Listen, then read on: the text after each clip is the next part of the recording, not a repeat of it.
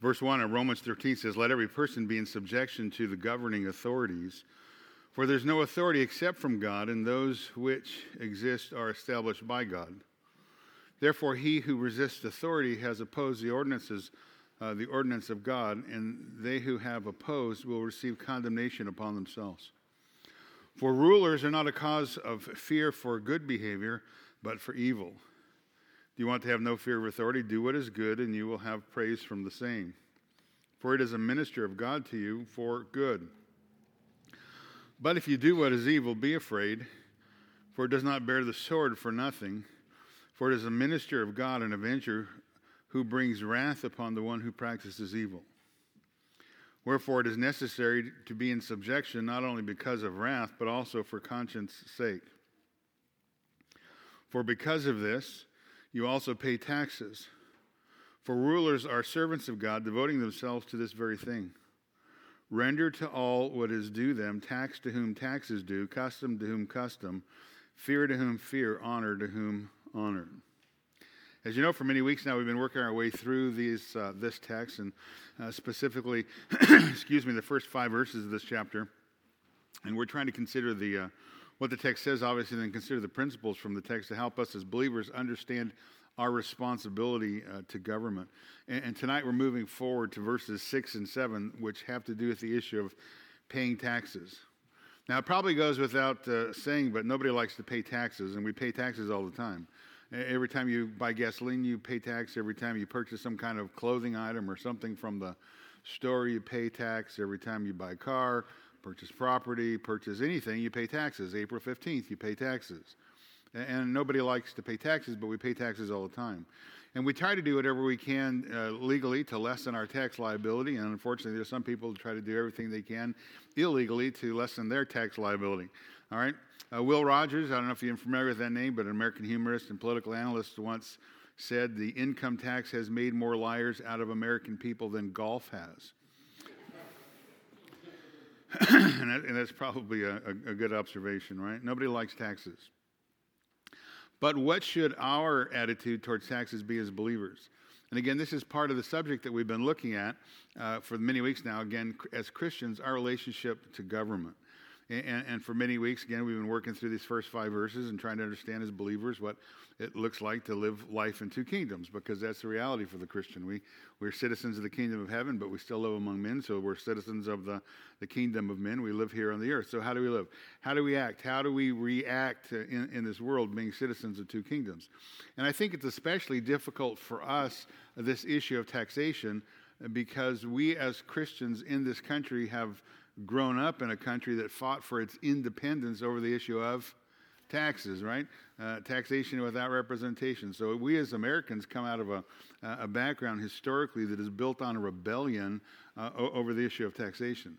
So I think it's a great challenge for us to think biblically on the issue, especially as we see our government growing more and more wicked and more unrighteous. Increasingly, we're seeing our government punish those who do good and the righteous, and then reward those who do evil, which is completely backward to what God has ordained government to achieve. And repeatedly, we're seeing government using our money for things that we don't believe they should be using our money for. They're using it for things that we would really stand in opposition to or have a biblical principle, by way of biblical principles, objection to. And also, at the same time, we're seeing an ever-increasing grab for power of government everywhere, over everything.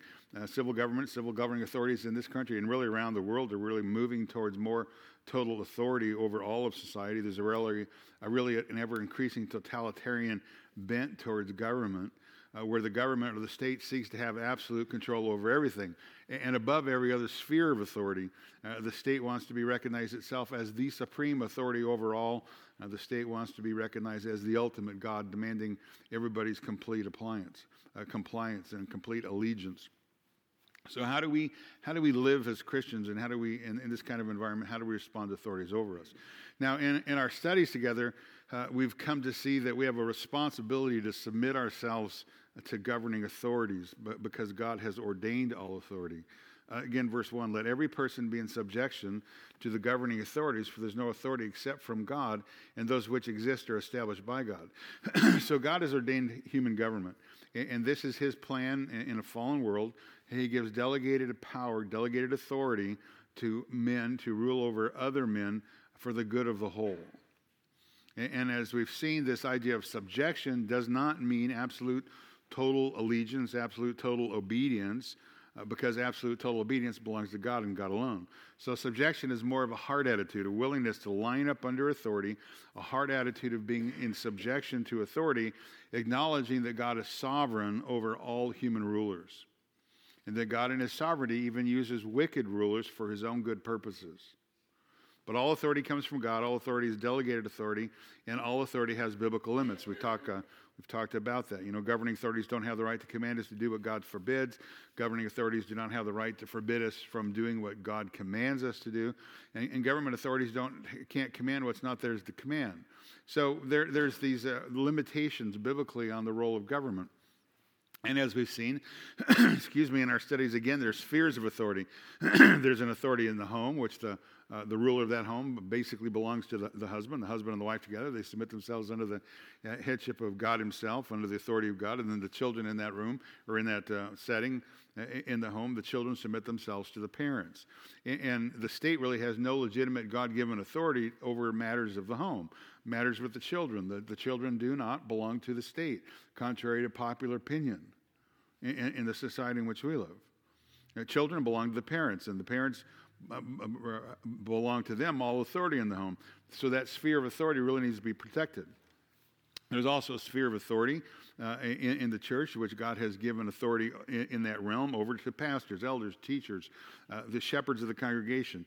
To them, it's the responsibility to decide all aspects of the congregational life and all aspects of spiritual matters.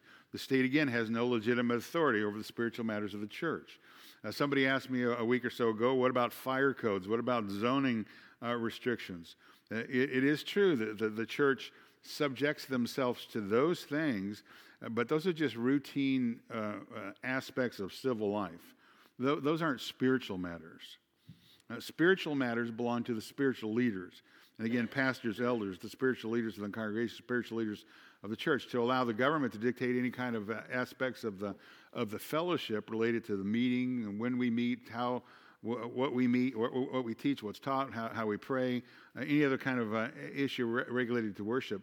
That's really outside the bounds of biblical authority that belongs to the rulers of the church, not to the rulers of the state. And sometimes, honestly, pastors, elders, shepherds just need to remind civil governing authorities to stay in their lane. And they just need to be told when they're outside their lane, if you will, right? And then, of course, there's another sphere of authority. You got one in the home, one in the church, and you have one with government, human government, the state, for the well-being of society. And basically, biblically, human government, or the role of human government in society, the state's responsibility is to restrain evil and promote good. Restrain evil, promote good. Make sure that the inalienable God-given rights that men have are protected. So that's the role of human government. There are limits on human government and its authority. Again, the state has no legitimate right or authority to infringe upon the authority that belongs in the home, nor does the state have any legitimate right or authority to infringe upon the authority that belongs to the church. Each sphere of authority is distinct. Each sphere of authority has its own sovereignty and own autonomy. And again, God has charged human government with the job of protecting inalienable rights, with protecting the fundamental blessings that God has given to mankind. That being the right. Remember, we went and looked in the book of Genesis. That being the right to the freedom of worship, the right to enjoy the blessings of marriage and family, the right to eat. God has given all food for man, and government must protect the food supply, and then the right to life. God has given these inalienable rights, and all government needs to do, or what government must do, is protect those inalienable rights.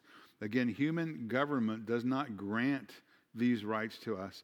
They belong to us from God. They are God's, through God's ordained authority to mankind. So again, the main function of the state is to protect our God-given inalienable rights. And again, the greatest gift that God has given of all these other rights, the right to worship, the right to family, the right to eat, is the right to live, the right to have life. Again, God has given life to men, and only He can take it away. Therefore, God has given government the command to protect these inalienable rights, and the greatest one being a right to life. And when men pass beyond the border that really belongs to them, the boundary that belongs, again, exclusively to God, the issue of life, when another man comes and takes another man's, or when man comes and takes another man's life himself, therefore he's outside the bounds of what he is permitted to do. Therefore, that man who takes another man's life has to forfeit his own. Again, without pity, without partiality, without delaying. Genesis 9:6. Whoever sheds man's blood, by man his blood shall be shed, for in the image of God he made man. Therefore, to government, God has given the right to bear the sword, to be God's avenger against evil. And God has given to civil government the right to carry out the ultimate punishment upon the wicked, and that would be the right to take life, and again, in the form of capital punishment. Because that maintains and emphasizes the sanctity of human life, that protects the innocent and punishes the evil. I also believe that government in this category of the right to bear the sword, I think that also extends to the state's right to declare war, to wage war, to protect its citizens from wicked intruders from the outside or from the inside.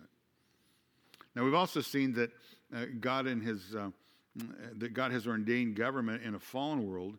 We have a responsibility to submit to authority, but again, we're not called to blind obedience. We're called to obey God first. But we realize that, because we realize that any rebellion against authority, in essence, is really rebellion against God, with the caveat, unless the authority goes outside its God-given roles and again asks us to do something that God forbids or commands us to do something that God commands us to do. So those who rebel against authority are going to be punished. Look at verse 2. Therefore, he who resists authority has opposed the ordinance of God, and they who have opposed will receive condemnation upon themselves. For rulers are not a cause of fear for good behavior, but for evil. Do you want to have no fear of authority? Do what is good, and you will have praise from the same. For it is a minister, verse 4, it is a minister of God to you for good. But if you do what is evil, be afraid, for it does not bear the sword for nothing. For it is a minister of God, an avenger, who brings wrath upon the one who practices evil. And then the last reason we saw that we really should submit ourselves to government, to authorities over us, is it's the right thing to do. It's the right thing to do for the sake of our conscience. Because, again, we understand the reason that government exists. Because God has put it for the promotion of good and for the holding down of evil, for the punishment of evil. Verse 5, under the category of for our conscience sake, wherefore it is necessary to be in subjection not only because of wrath, but also for conscience sake. So highly biblically informed conscience is bound to obey the clear command of God to subject ourselves, subject yourself to authority. We all need to subject to authority because authority comes from God. Now, God has called us to obey Him, and again, we obey Him before we obey men. Therefore, if an authority should ask us to come and do something that God commands us not to do or calls us not to do, or tells us to do something that God commands us to do, then we have a biblical responsibility to obey God first rather than men. But we've seen within that responsibility, when we come to the issue where we think it's right to disobey God, then it always has to be done with a proper heart attitude. That's what we're really talking about here. We're talking about heart attitudes, right? It has to be done with a proper heart attitude that respects the authority, and if you're going to decline to obey, then it has to be done with a willingness to accept whatever punishment the human authority might deem necessary. Again, we talked about Nebuchadnezzar and the fellows in the field, and everybody's going to bow down, and we're not bound down. Well, I'm going to put you in a fire. You do what you think is right. King, we'd prefer that you not do that, but we're still not bound. Okay, we'll accept whatever punishment you want to render out, but it was always done. It was done in a respectful manner, and that's the heart attitude behind the whole thing, because we're recognizing that God is sovereign and He's sovereign over all authority. So I guess the bottom line, in one sense, is Christians should be the best citizens in the country, right? Citizens should be the very best citizens in the kingdom of men, and we should exercise whatever civil liberties we have been bestowed upon us in this setting, and we should, however, keep a balance that the reason why God has left us here in the world is not to reform society. He's really left us in the world to do what? Evangelize the lost, right? To seek and save the lost. That's why Christ came. He hasn't called us here to transform the culture by trying to quote unquote Christianize it. He's really called us to one-on-one evangelism, because we understand that for the culture to change, that change has to take place one person at a time. Change occurs one heart at a time, one soul at a time, that comes to the knowledge of the truth, that's set free from sin's bondage and submits themselves to the person of Jesus Christ.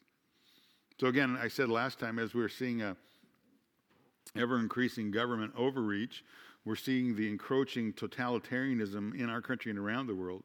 The church just desperately needs to be what? The church. We just need to be the church. We are salt. We are light in this world. Right? We just need to stand up for everything that is godly and righteous and holy, and we need to oppose all that is evil and wicked. And to remind human authorities, that they too are to subject themselves to human authority, to God's authority. To remind human authorities, they too are to subject themselves to God's authority, because the authority that they are exercising is a delegated authority that does not come from them, from within them. It comes from God. And they too are going to one day give an account to God for how they have used that delegated authority. And again, I just think simply, at times, men need to be reminded of that.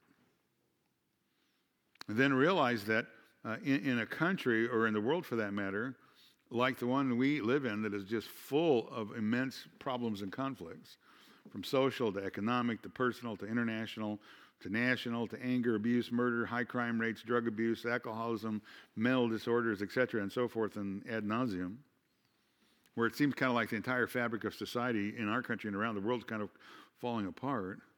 We need to understand this, that the issue is not political. It's not political. The issue is spiritual.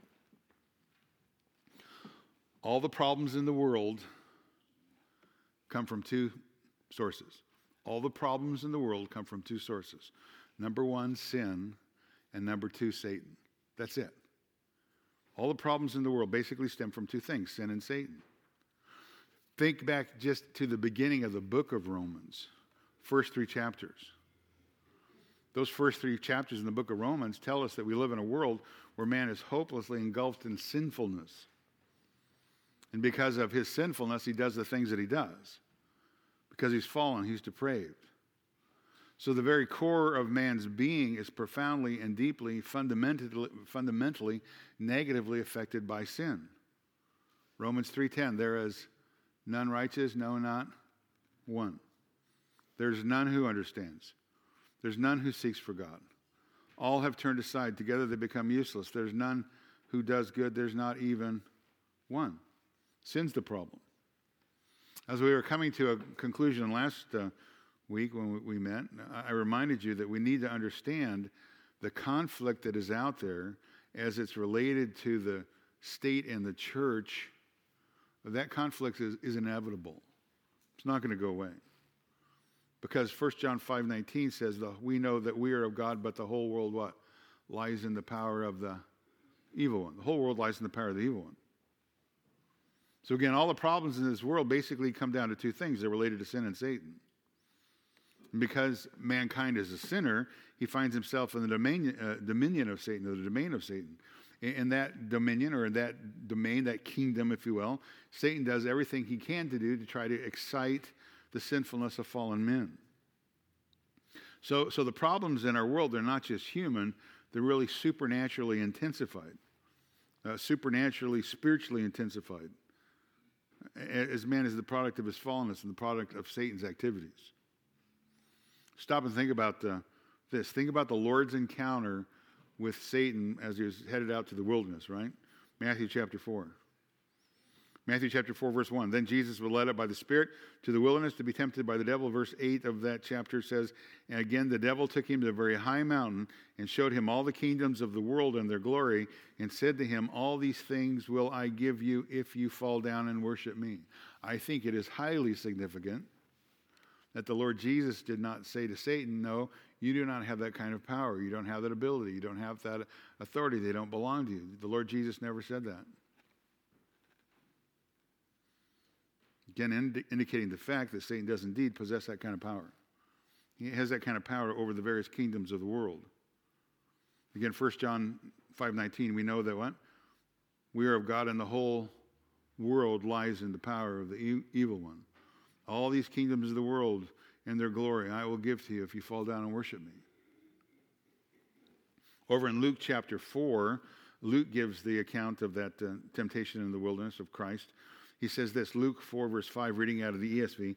He says, the devil took him up and showed him all the kingdoms of the world in a moment of time and said to him, to you I will give all this authority and their glory, for it has been delivered to me, and I give it to whom I will. If you then will worship me, it will all be yours. To you I will give all this authority, again, all the kingdoms of the world and their glory, for it has been delivered to me, and I will give them up to you, to whom I will. So Satan is in charge of the kingdoms of the world. And he has the prerogative, the power, the ability, the authority to give them to whoever he wishes. I think that's a very important point in the whole issue for us to understand as we are Christians living life in two kingdoms. How do we deal with government? John chapter 12, verse 31. Jesus says, now the judgment of this world, now there is judgment in this world. Now the ruler of this world is going to be cast out. I call Satan the ruler of this world. He says the same thing in John 14. The ruler of this world is coming. John 16:11. The ruler of this world. That's who rules this world. Satan is basically the one who is in charge of this world and the kingdoms of this world, and he has the right, by his own testimony, to give them to whomever he chooses. Now, what I'm going to do is I'm going to help you see this a little bit clearer. So put a mark there in your Bible. Don't lose it. We'll come back. But turn back in the Old Testament. Turn to the book of Daniel.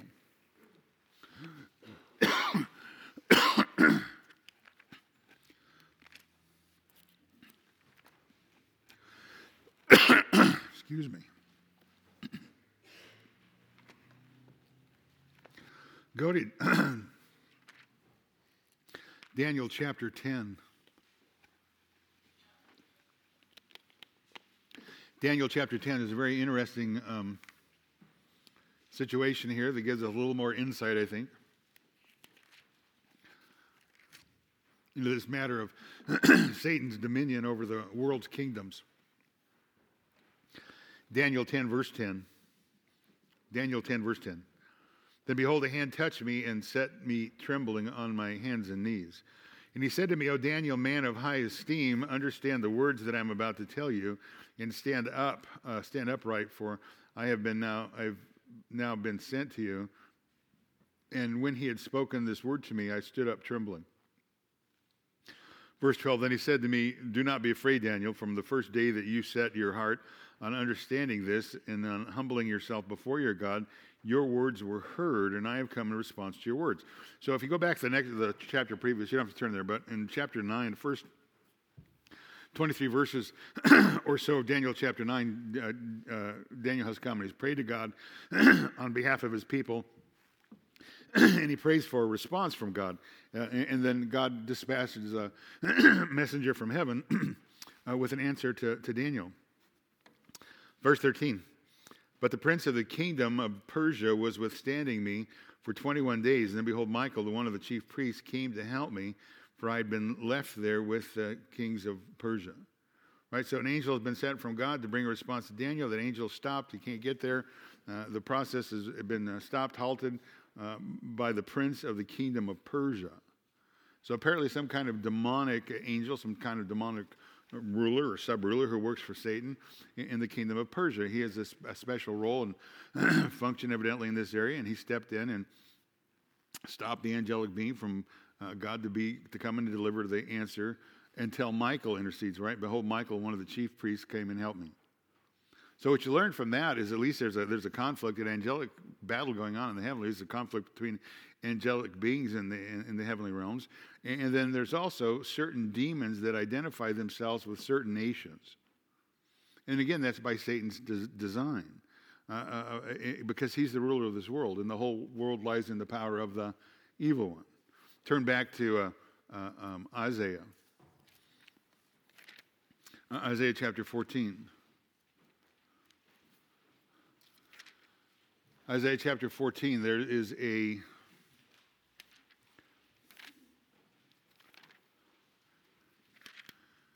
judgment that is coming against the Babylon's king.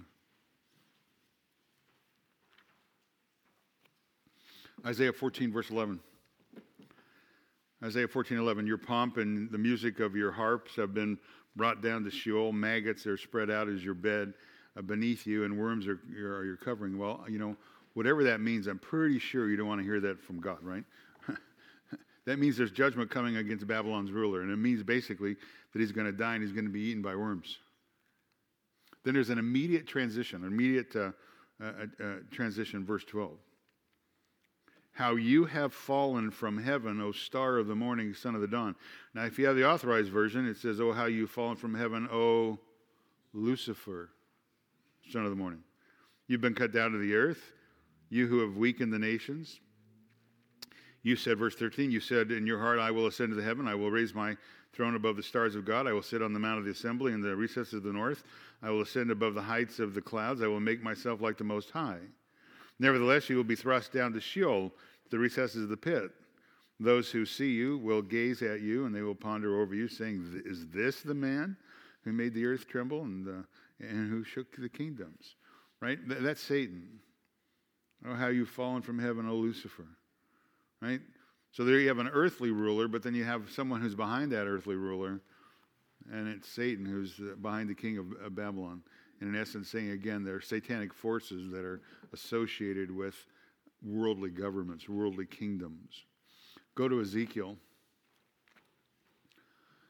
You see the same thing. Ezekiel chapter 28. See the same thing in Ezekiel chapter 28. First 10 verses of the chapter speaks of the leader of Tyre, the ruler or the prince. Again, he's talking about a human leader over Tyre. But behind that human leader, there's someone much stronger, a greater force.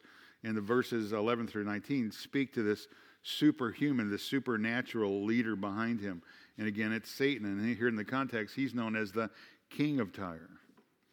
Look at Ezekiel 28, verse 11. Again, the word of the Lord came to me, saying, Son of man, take up a lamentation over the king of Tyre, and say to him, Thus says the Lord, you had the seal of perfection, full of wisdom and perfect beauty. You were in Eden, the garden of God, and every precious stone was your covering, the ruby, the topaz, the diamond, the beryl, the onyx, the jasper, the lapis lazuli, the turquoise, the emerald, gold, and the workmanship of your settings and sockets. Gold was the workmanship of your settings and your sockets was in you, and on the day that you were created, you were prepared. Again, you were the anointed cherub. Verse 14, who's he talking to? He's talking to the king of Tyre, right? You were in Eden. Verse 14 again, you were the anointed cherub who covers, and I placed you there, and you were on the holy mountain of God. You walked among the midst of the stones of fire. You were blameless in your ways from the day in which you were created until unrighteousness was found in you. And by the abundance of your trade, you were internally filled with violence, and you sinned. Therefore I have cast you as profane from the mountain of God, and I have destroyed you, O covering cherub, from the midst of the stones of fire. Your heart was lifted up because of your beauty, and you corrupted your wisdom by reason of your splendor, and I cast you to the ground. I put you before kings that they may see you. Right? So he's speaking, again, to none other than Satan. He is the king. Satan is the king of Tyre. Again, just like Lucifer is identified as the king of Babylon. So I think we just have to realize that Satan has a tremendous power over this world. Satan has a tremendous power over this world. He has a tremendous power and influence over men and over human government. Now again, while God has ordained government, nevertheless, the world and the world systems of government have been infiltrated and influenced by Satan and his demonic activities. So I think it's safe to say that in some sense, all governments around the world themselves are under some kind of satanic control. God ordained government for the best of man, for man's best interest, for the preservation of man, to promote good and put down evil. But of course, the paradox in a fallen world is everything about man is evil. Because men are evil, right? His rule is evil. And then satanic activity behind the scenes, if you will, that's going on, pressures man even to more and more ungodliness and more unrighteousness. And Satan, by his activity, incites sin in the flesh in fallen human beings. So while government is ordained by God, that doesn't mean that everything government does necessarily reflects the will of God. Because again, man has unlimited potential for evil. What was the assessment of mankind back in Genesis chapter 6 at the time of the flood, right? Basically, God said man's wickedness is limitless. It's limitless. So much so, wickedness is so great among men that God determined that he was going to drown the entire world with a flood. And as I said last time, I think it was, after the flood, when Noah and his family, they emerged from the ark. It's a new beginning, a new world, but man still has what? Sinfulness, right? And as men began to repopulate the earth, that's when the Lord established capital punishment. And really, Genesis chapter 9 is the first major emphasis in the world on human government because of mankind's sinful activity. Mankind's sinful activity could not be controlled just within the family, so God instituted government with the authority to take the life of the one who takes the life of the other. So all that to say is government is not going to be the answer to the problem. Politicians are not the answer to the problem. They're not the solution to man's problems. Jesus Christ is. Jesus Christ alone is. And it's only the cross of the Lord Jesus Christ and his gospel that changes man's heart. Because men are sinful and evil to the very core of their being. Therefore, often what you see in government is that it's a government by fallen men, of fallen men, satanically influenced. It's anything but holy and righteous. And I think we just all need to be aware of that and admit that's the reality in a fallen world. And realize that while Satan is the little g god of this world, there is one who's the ultimate sovereign, amen? There's one who rules over him. God is sovereign, not Satan. God is sovereign, not Satan. God is sovereign over the affairs of men, both good men and bad men, both good governments and bad governments. He's the one that raises up and takes down governments. He's the one that sets the times and the boundaries of the nations. He's the one that takes down and rises up rulers. And he works all things out for his glory and for our good, even working through sinful, fallen human leaders and sinful, fallen human governments. And when we're submissive to government, when we have the right heart attitude towards authority, we're acknowledging that sovereignty. We're acknowledging God's sovereignty over the affairs of men. We're acknowledging that God himself is the ultimate authority. So our submission to human authority is really submission based on our understanding and ascension to the fact that God is sovereign over all. And God, who's sovereign over all, will hold evil men and wicked rulers accountable. All right? Now back to Romans 13.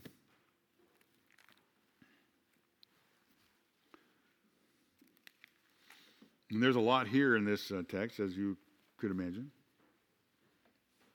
So I think probably the first thing we should do when we come to this text is just try to get an understanding of the verses that are before us, and then we'll try to work through at some point, pulling out principles and applying the principles. And then, not tonight, probably not going to happen tonight, but maybe next time, we'll look at the issue of taxation from the Bible and realize that taxes are nothing new. It really is an Old Testament concept. We'll look and see how they came to be, Lord willing. And then we'll probably need to look a little bit at the issue at some point of the issue of the tithe and try to understand the tithe, because I don't think it's understood as well as it should be. So there's a lot of information to cover. Now, just like we're called to have a proper attitude towards authority, we need to have a proper attitude concerning the issue of taxation. Because when you talk about taxation, you're really talking about the issue of money.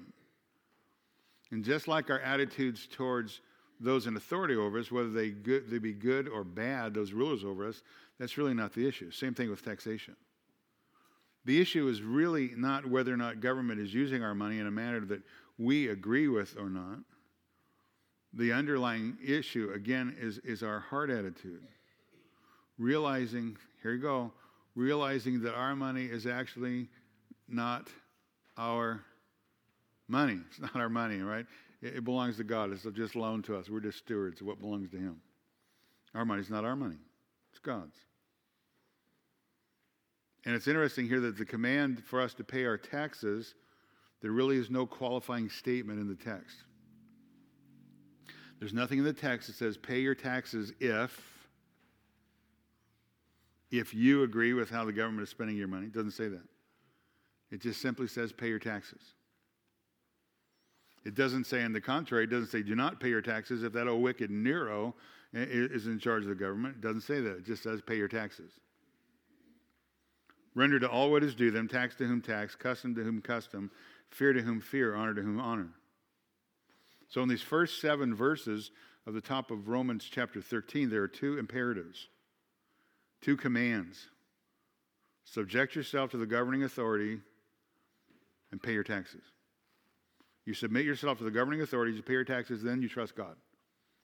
That's what it's saying. So first off, what do verses 6 and 7 say? What do they mean? Again, verse 6 says, for because of this, you also pay taxes, for rulers are servants of God, devoting themselves to this very thing. Because of this, you pay taxes. So because of this obviously refers to what he's been talking about in the verses previous to verse 6, right? The first 5 verses of the chapter.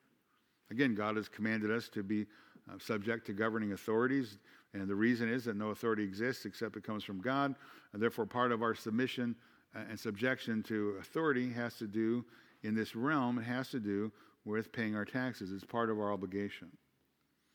Now the word pay is teleo, means just to bring to a close, to finish, to end, complete something. The implication here basically is pay off your taxes in full. The word taxes is the word phoros. It just means annual tax levied upon houses, lands, and persons. So personal personal tax that one must pay with income tax, personal tax, property tax. It's kind of all combined. So because of this, because God has commanded us to be in subjection to the government, because God has ordained all authority, because there's no authority except that comes from Him, we are to pay our taxes in full. So again, the Christian in the world, right? Hey, live life in 2 worlds. The Christian in the world of Ming has 2 responsibilities to authority, to government over us: submit to government and pay your taxes. Here's the reason why. For because of this you pay taxes, for, here it is, rulers are servants of God, devoting themselves to this very thing. We are to pay our taxes because those who collect them are servants of God. They're His ministers. So that takes us back up to verse 4, where there's the same kind of idea found that government is a minister of God for our good. A minister of God bearing the sword, an avenger bringing wrath upon those who practice evil. Only back up in verse 4, the word was diakonos. We get our English word deacons from that word. For rulers are servants. So here's a different word here in verse 6. Liturgos is the word. We get our English word liturgy. It's a word we use when we speak of religious activities, religious service to God. And the word liturgos is used other places in the New Testament. You see it, for example, in Hebrews chapter 1:7. Of the angels, he says, who makes his angels winds, his ministers. There it is, the flame of fire. Hebrews chapter 1, verse 14. Are they not all ministering spirits, same word, sent out to render service for the sake of those who will inherit salvation? So God's angels are his ministers performing religious acts of service back unto him. So in the same sense, those who are in public office, public officials, those who serve in government positions, they are in essence doing the same thing. They're performing acts of service to God because government is ordained by God. So when we support government, when we pay our taxes, we too are in essence serving God because God has ordained government for the promotion of good, the protection, the preservation of life, the welfare of people, preservation of God-given inalienable rights. God has, again, ordained government. God's ordained government to restrict evil, promote the good. So because of this, because God has ordained government, you're to pay your taxes in full. For again, the rulers, the authorities, the government authorities, the government officials, they're servants of God. They're ministers of God. They serve Him. And listen to this, when you pay your taxes, in essence, is an act of worship on your part to God. Now, don't raise your hand, but I'll bet you if I asked, nobody in the room ever thought about that before, right? I mean, paying my taxes is really an act of worship. Yeah. In a manner, that's what he's saying. Right? You're in essence worshiping God by paying your taxes. Now, I'm not talking here about what government does with our money. Right? I'm not talking about whether it's a good government, bad government, whatever. We're not making judgments on those things, whether or not we agree with how they use the money they garner from our taxes. That's not the point. The point here is God has ordained government, and those who serve government, in government, they are his ministers, and they actually serve him. And we are to support them in their service because we are rendering our submission back to God. We're rendering our finances back to God through the form of taxes. Because of this, you pay taxes also, for rulers are servants of God, devoting themselves to this very thing. So again, they're devoting themselves to God's service. So again, not only is that word liturgis, servants of God, used of angels, it's also used of priests. You see it in the Septuagint, the Greek translation of the Old Testament. Priests are those, again, who are ministers in the sanctuary, ministers for God in the sanctuary. And again, in the New Testament, again, the word is used to describe priestly service to God, priestly service to man. So again, in the present context, Paul is just basically saying, in essence, he's describing government officials in this role of performing a religious service to God because men are rulers, are servants before God, servants of God. So again, paying our taxes is not only a duty, but not only is not paying our taxes a crime. In light of the context, not to pay your taxes as a believer in this world is really to sin against God. It's a sin against God because it undermines his ordained institution of government. Because taxes are the means of carrying on the responsibility of government. And because we submit ourselves to the governing authorities, not only because if we refuse, we're going to be punished. According to verse 5 here, again, it's the right thing to do for the sake of our conscience. And because of this, God ordained government, we pay our taxes. Again, paying our taxes is the right thing to do, again, for the sake of our conscience. Because rulers are God's servants. They devote themselves to that very thing. That's the God-ordained position that they hold. They devote themselves to carry out God's ordained activity for the promotion of good, the restriction of evil. Now, worldly men, non-Christian, they pay their taxes what? Begrudgingly. They pay them somewhat out of fear of penalty of the law, some out of realizing that as mismanaged as government might be, it does promote the law and order in the country most of the time, or at least it used to in the olden days. But the Christian, when he comes to pay his taxes, he has a much higher responsibility, a much higher view of authority. He pays his taxes because he realizes God has ordained government. He pays his taxes, he knows it's the right thing to do because God has commanded him, and failing to do so would violate his conscience and negatively affect his relationship with God. He pays his taxes out of a right heart attitude because, again, we're dealing with the issue of heart attitude. Money's not ours. It belongs to God. God's ordained government. Again, taxes are nothing new. I'll talk about that in the future. But the point is, if we pay our taxes like the world pays their taxes, however bad government may be and mismanaged and all that kind of stuff, if our heart attitude as believers living life in two kingdoms, if our heart attitude is no different than the unsaved man around us, if we constantly complain about the government, if we constantly complain about the leaders of our government, then how are we any different from the world around us that's unsaved? If we just talk about government and human rulers the way that the unbelieving world does, how will we be seen as light in a place of darkness?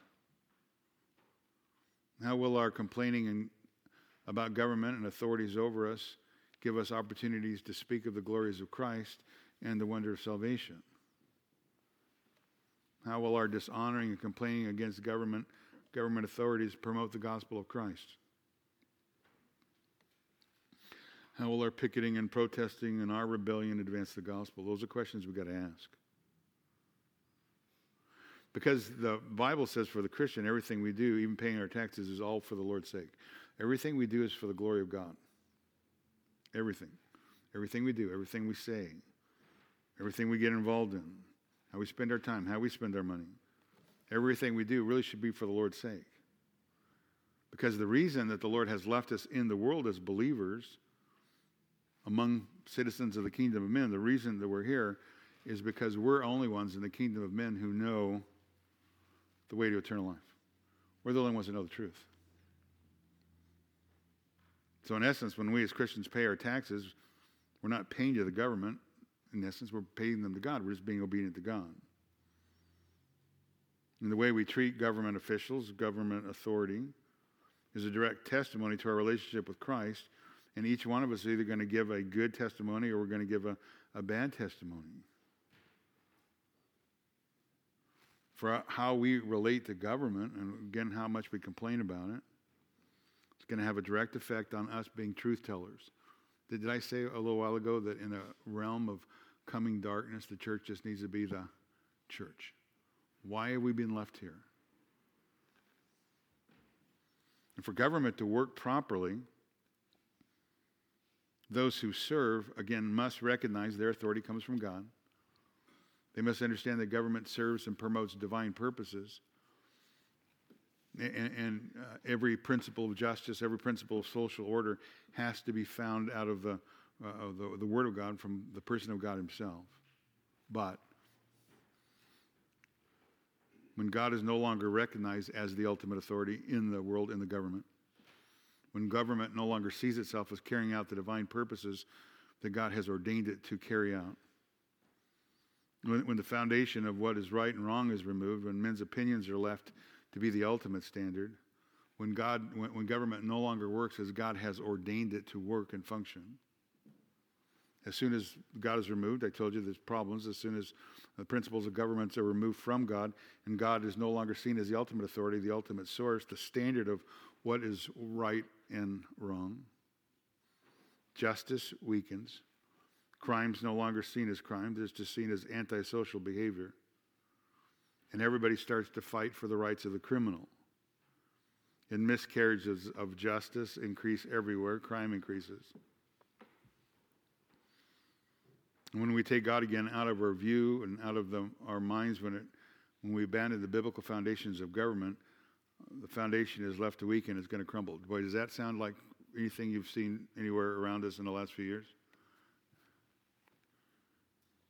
But even when that happens, even when government abandons God, when it abandons its biblical foundation and biblical purposes, the biblical truth remains.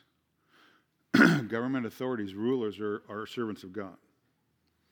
And the divine mandate for the Christian remains the same. Be in subjection to governing authorities and pay your taxes. It doesn't change. Verse 7 says, render to all what is due them. Tax to whom tax is due, custom to whom custom, fear to whom fear, honor to whom honor. Now, render has the idea of giving something back that you owe. So listen, we owe our taxes. Taxes are not voluntarily. Taxes are not optional giving we gift to the government. We're not giving government a gift. We owe them. When we pay our taxes, we're giving to them what is due them. We're paying a debt so that they may carry out their God-ordained role. Therefore, as Christians, we have a moral and a spiritual responsibility to pay what God requires. Render to all that is due them, tax to whom tax is due, custom to whom custom. So again, taxes come in all kinds of forms. There's income tax, property tax, customs or toll taxes, paid on goods. And again, when you owe a tax, you just pay it. Render to all whom is due them, or all what is due them, tax to whom tax is due, custom to whom custom, fear, he says, to whom fear, honor to whom honor. Now, the word fear can mean anything from respect to sheer terror, depending on how it's used in a context. The word honor is sometimes used for money, but it's probably better understood to describe worth, value. So I think in the context, we'd probably understand the word here to be esteem, value, that which is precious. Render to all that is due them, tax to whom tax, custom to whom custom, fear to whom fear, honor to whom honor. Simply, he's saying here that we just need to respect and honor those in authority. Not because of who they are, not because of the power and the influence they possess, but because they have been appointed by God to fulfill a God-ordained position a role of authority. We may not like the ruler. I'm not begging that point. We might even despise the ruler. We might even deplore the politics of a particular person in office. We might be repulsed by that person's personal conduct. But that doesn't disallow us the biblical responsibility of respecting the office that person holds, because that person holds an office that has been ordained by God for that person to hold, and all authority comes from God, not man.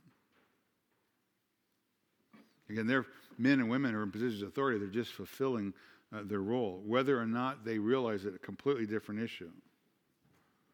That ordained role is of God's servant. And they are charged with carrying out the divine mandate for the good of people, for the restraint of evil in a fallen world. Therefore, they must be respected as God's ministers. For because of this, you pay taxes, for rulers are servants of God, devoting themselves to this very thing, render to all that is due them, tax to whom tax is due, custom to whom custom, fear to whom fear, honor to whom honor. Let me just very quickly remind you of the time when this was written, this text was written, when Paul wrote this letter. Nero is the emperor of Rome. He is an especially vile, wicked man. He murdered his mother after having an incestuous relationship with her. He is credited to having married 2 other men in homosexual marriages. He's believed to have murdered a number of other people who got in his way, along with having many adulterous relationships and affairs. The Roman historian Tacitus wrote this about Nero. He said he polluted himself by every lawful and lawless indulgence, and had not omitted a singular abomination which could be heightened, or which could heighten his depravity. Nice guy, huh? Along with all of this, he claimed to be God. He wanted to be worshipped as God by men. I've told you he's also a persecutor of the Christian church. He sewed some into the skins of wild beasts and had them attacked by dogs until they died. He dressed some in shirts made of stiff wax, fitting them for stakes, and then setting on fire to light his gardens. And Paul's going to lose his life. He's going to lose his head under Nero's rule. Nevertheless, Paul says, pay your taxes. Because of this, you also pay taxes, for rulers are servants of God, devoting themselves to this very thing, render to all that is due them. Tax to whom tax is due, custom to whom custom, fear to whom fear, honor to whom honor. Now, Lord willing, if we get this far next week, we're going to look a little bit out of the book of Matthew, and we're going to look at Jesus' response to paying taxes to an apostate religious system, an apostate government, when he's challenged by the Pharisees and the Herodians. They're trying to trap him into saying that basically Christians should not pay taxes. Christians should not support pagan apostate governments. And that's a great story that I think rebuffs in part kind of a modern movement. I think maybe it's not modern, but at least here in the modern world, found among some Christians that say it's unbiblical for you to pay taxes to a government that promotes and supports such evil as our government does across the board, including abortion. But Christ paid taxes. He paid taxes to an apostate religious system. He paid taxes to an apostate Roman government, and he encouraged everyone else to do the same. Because government, no matter how bad it is better than no government at all. Pay your taxes, respect your leaders, give them the honor that's due them, and then remember that God is sovereign over the affairs of man. Again, remember the purpose for the church. Why is the church in the world? To do what is right. To do what is right in front of a watching world. And when you do what is right, and you do what is honorable and noble, that may give you an opportunity to stand out from the crowd, and then to declare the glories of Christ and point people to the hope of the gospel found in the person of Jesus Christ. And again, Lord willing, next week, we're going to jump in to look at the issue of taxes, how they've been ordained by God. And even before taxes, there's a certain plan and pattern of giving in the Bible. It goes back even before Moses. Categories of free will giving and required giving. And again, I think what part of the issue here, when we don't understand the whole issue of taxes and money and stuff, is we think that 10% is required of us to give back to God. I think what we're going to see when you go to the Old Testament it's probably, taxation was probably more between 23 and 25% of a person's total income. Then we get this 10% idea as the tithe of the Old Testament. Well, again, that's not all there was. There's these other things that kind of jack up the price a little bit.